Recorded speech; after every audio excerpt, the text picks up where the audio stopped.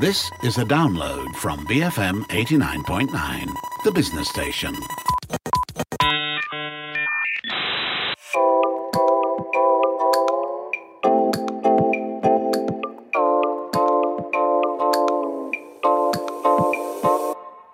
Good morning, this is Frida Liu. It's Raise Your Game. Now, the past year has been a roller coaster year for many of us, even this year. Unlike a typical theme park roller coaster ride, however, it has come without the adrenaline rush that usually follows a speedy uphill dash or heart in the mouth inducing downward plunge. Rather, what has been to set in as for many of us is a feeling that can best be described as ennui. Ennui is defined by the Cambridge English Dictionary as a state of being bored or mentally tired caused by having nothing interesting or exciting to do. Used in a sentence, we could say that the whole world seems to be affected by the ennui of a pandemic. This time last year, we were smack in the middle of an austere lockdown that lasted 3 months from March to June. Our discipline and fortitude were rewarded by a decline in the infection rate, and we were lauded for being one of the countries that managed the contagion quite well. Alas, it was a short-lived success because complacency, indiscipline, and inconsistent policies led to a resurgence in the number of infected people nationwide.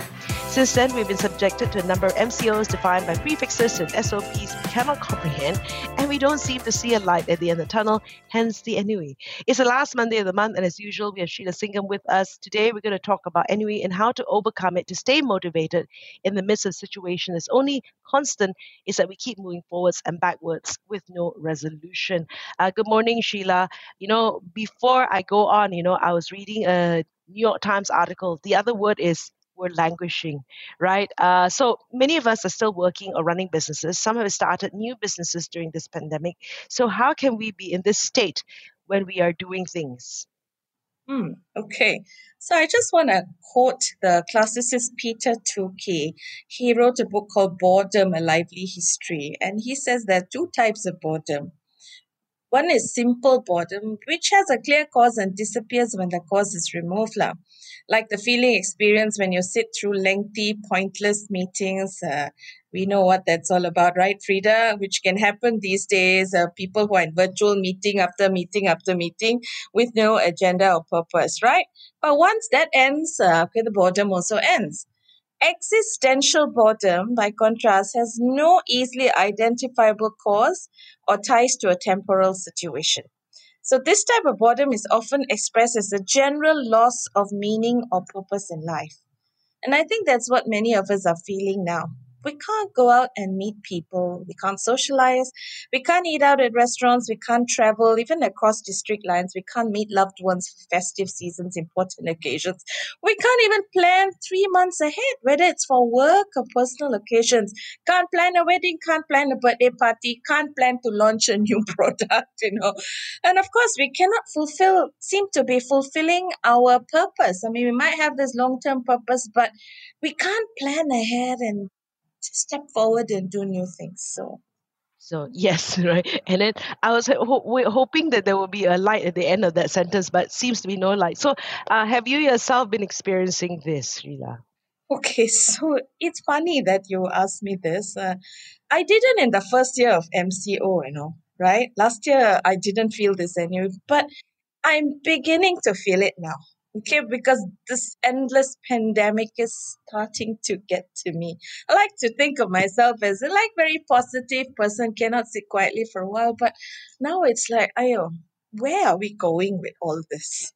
Right. Right. So for me as well, right? I don't know what is it about this year, right? It just seems like, right? And here's the thing, right? Because again, my mom-in-law, has been sick, right? And nobody, her children overseas can't see her, and it's just like when you're faced with that situation, and it's like it just so frustrating because you can't do anything as well.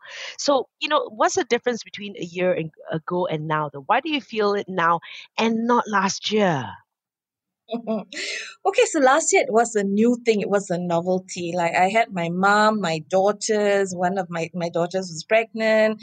I had my son-in-law living with me, and we all saw this virus as a huge bogeyman that would get us if we went outside the house. So we were happy to stay in. And then, since necessity is the mother of invention, we couldn't go out. We created new ways to entertain ourselves. We played board games, we tried out new recipes, everybody was cooking, posting on social media, Zoom parties and all that. It was like being in those movies, those apocalypse movies, and like, okay. And you finish all the K dramas there is to watch. Oh my God, tell me about that. I started K-dramas during the pandemic. Some people don't understand how, but start one, then right? So, of course, I also signed up for new courses. I learned to navigate digital platforms, learn how to use Zoom, do online training, use social media, started journaling and all that. I also started doing art. So, I sold a few paintings, started a new company partner. So, I was doing many new things, and it was exciting, even though, we were restricted. And when I'm learning new things, I get excited and motivated. But so then the restrictions got eased and we went back to some form of normalcy. Work started trickling in. There was a routine of sorts. You're able to go out and all that. Okay. Then, of course, there was a lot of drama happening in my family. I mean, I tell you, talk about K drama. The drama is happening in my household. My older daughter had a baby right in the smack of MCO. My brother was diagnosed with cancer during that MCO. So I had to like yo-yo back and forth between his home and mine, when these restrictions were eased as a caregiver for both. Then towards the end of the year, my mother had a health scare, and most recently, my younger daughter had a life-threatening lung infection. It wasn't COVID, by the way, just saying. So all this drama happening. So when drama is happening, you don't have time for ennui to be bored and all that. You just deal with it. You cope, right? Mm. Right. So it looks like you had an eventful year during the pandemic. So where on earth did you find the time to be bored? That's the thing, right? You think that with so much going on, you wouldn't have time to feel that ennui. But actually, it started to set in at the beginning of this year. I think it was the time when many of us began to feel it as well, right? While we were becoming used to the yo-yo of SOPs and restrictions of movements and all that, we all began to feel this because of a lack of a forward movement. So the lack of the ability to move forward, the feeling of being stuck in the same place, that brings on a feeling of ennui in most people. So right till the end of the year, many of us soldiered on. We were excited at the new normal, new way of doing things and all that, wondering how the world would be after a series of lockdowns, exhilarated at the impending vaccines that maybe we thought could return the world to the way it was. Of course, this is a silly thing also, La Frida. You thought that, okay, 31st December, okay, the old year is gone, new year is going to come. It will herald a new era, new hope. Suddenly the virus also will realize, okay, new year lah, give this whole human race a bit of respite, right? And so, you start to re-examine, like all of us do lah. We set all our resolutions, goals and all that, right? But the reality is that the virus is still there. It was still causing havoc, still killing people. Hospitals are becoming overcrowded, frontliners exhausted, new restricted movement orders were implemented, some of them so inconsistent that one day you were told you could do this, another day you're told that you cannot do that same thing. We just couldn't move forward. All right. So it was like you are poised to start a new journey, then like suddenly you're walking, then you come against this metal wall, this brick wall. You can see the possibilities on the other side, but the wall prevents you from moving on. So anyway, I think like many people, I began to question, what is my purpose? What's the point? You know? Mm. And we'll it's like stop, get ready, and then we can never get to go, right? So do tell me, Sheila, what are the characters of this boredom, this enemy? How do we recognize it? Okay, so in an article in The Guardian, cultural historian Marina Warner, she described it as a sense of foreboding and emptiness, a lack of expectation that appears to be caused by like a suspended state of pause. You begin to ask yourself, what's the point of everything I'm doing? What's the point of setting goals, strategies, tactics, having all these big strategy meetings at work and so on? What's the point of learning new things, of hoping for new things, taking all those courses, doing all those new things? What's the point of holding on to a sense of anticipation of things to come? These are the questions you start to ask yourself, because nothing seems to be happening. We're not moving forwards. We are like rocking on our heels on the same spot, right? So it sort of translates into a feeling of you're less happy, less contented. Maybe when the pandemic first started and we're all locked in together at home with families and all that, some people might beg to differ, lah, but there was a sense of togetherness. Some people who couldn't stand each other in the same house, they might not agree with me, but you seem to be less happy. Time seems to be passing more slowly. You might find yourself more irritable, less inclined to engage or plan, or not, you don't have that momentum to move forwards. So for business owners and leaders, that could be a great sense of frustration, not being able to execute their plans, or not even being able to plan in the first place. So this sense of being static could also give rise to fear about the future. What's the business coming to?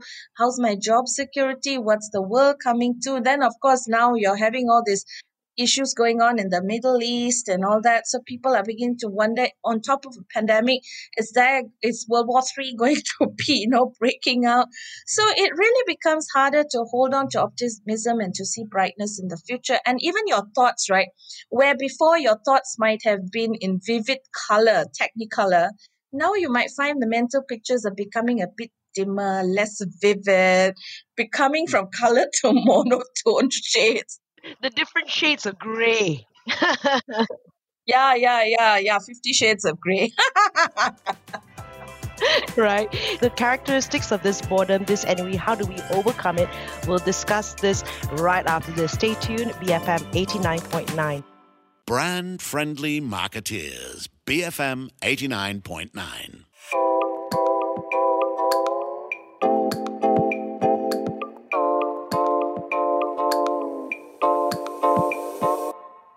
Good morning, this is Frida Liu and you're listening to Raise Your Game. If you just joined us, I'm here with Sheila Singam from Human Equation. We're going to talk about addressing ennui brought on by the pandemic, and of course this the characteristics of boredom. And so how do we overcome this ennui, this boredom or lack of momentum, and get back into the groove of living? So I'll approach this at two levels, individual and community level. On an individual level, this is what I've said before and I keep saying it. It's very important to keep moving, keep doing whatever it is, right? Keep learning new things, whether it's work related or for personal improvement. We are also in the midst of one of the most cataclysmic events in human history. So it's a time to re-examine our lives and what we stand for. We need to start finding meaning in everything we do. This is the time to ask yourself, what's your purpose? What are you here for? How can you make the world a better place? Where before you might have been sort of running on a treadmill, like a wind in the rat race, right? Now you can take time to pause and ask, how can I reframe my job to give it meaning? How can I find joy in doing the mundane things for my company, my family, my community at this time? What can I do to help lift other people up? So it's not about looking outwards all the time and wanting to see forwards and the end. It's about living in the moment right now and enjoying the moment and finding ways in which you can enjoy the moment. So even if you, let's say, don't particularly like your job, but you need to stay there for now, then I would advocate listening to what Steve Jobs said. He said, your work's going to fill a large part of your life. And the only way to be truly satisfied is to do what you believe is great work. And the only way to do great work is to love what you do. So it's a mindset change. I mean, if you say, I don't like my job, I don't like doing this, why are we doing this in the middle of pandemic? It's not so much to question why, but it's to find meaning in every action. Okay? And also to ask yourself, what do I want to be? It's never too late to be what you might have been. So first thing is to change your mindset. Second thing, Frida, I started journaling during this pandemic. I think you did as well, right? And it's kind of made a difference because journaling helps you to document all your achievements, no matter how small, during the pandemic. Okay, when you look at a whole list of things you have learned, discovered, done, you begin to realize this whole episode had purpose and meaning. And you realize that you actually weren't in a suspended state of pause. You were actually growing in many ways. All right? And the next thing is, of course, to build your network of relationships. Now, I have people who say, "Oh, I don't like social media." You don't have to go onto social media and bear everything and spew out everything happening in your life, but you can use it to sort of like talk, start conversations and so on. Now I increase my friend list on Facebook and social media and in all that by leaps and bounds. And so it was amazing. Every time I went through a difficult time period, whether it was this illness of a family member, like for example earlier this month, I told you earlier, my daughter was in ICU and I posted it on Facebook. And I really received overwhelming support from people I hadn't physically met. And I felt such a strong sense of community and so much care. It made us realize that there's power in social media in reaching out, sending love to each others, never mind getting it back. So it gives you a chance to have conversations, talk what you're going through, discover you're not alone. So, and writing it all down, sharing with people, you begin to find that sometimes you are inspiring people by what you're going through, right?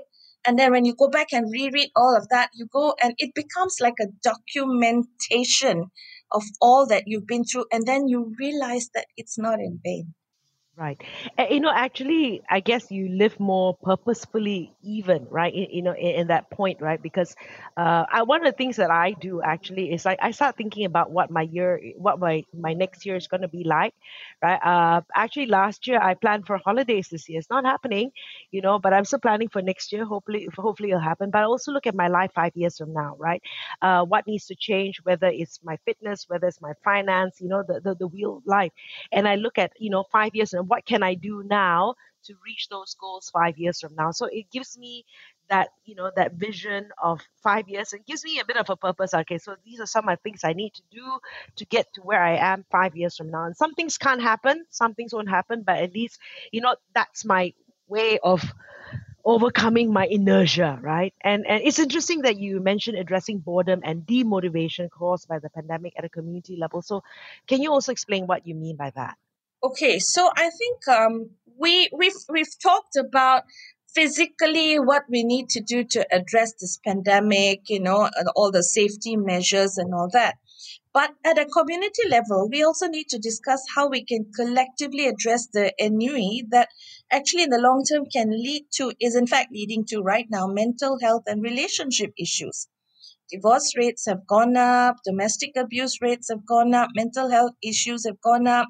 Perhaps we could, as a community, could pull together our experiences and document them to become a repository of stories that can be shared by others.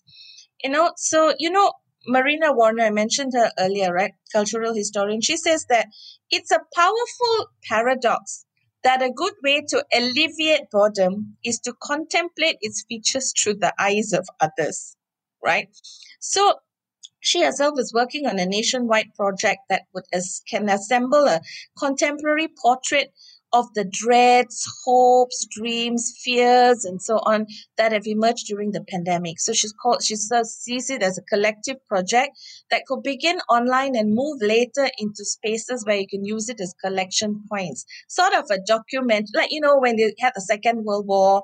They collected all these stories and later they put it together. They had all the sharing. So we could also look at different artistic forms of depicting pandemic experiences, which in the end could lead to, creative new forms of expression. Of creativity is often born out of boredom. If we all want to think about it, this is where the arts community, performing arts community, creative arts community can actually come and help us, give us these ideas. So instead of just focusing on the logistical level and physical level of what the pandemic is doing, let's also look at the emotional and mental impact of this pandemic and come together as a community wherever you are, your little residential area, even your condominium. You can start creating online platforms to be sharing these stories so that there are other people who know that they have recourse to a support system when they need it.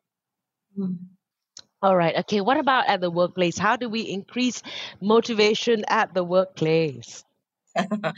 Okay. I always say that motivation comes from within. You need to motivate yourself.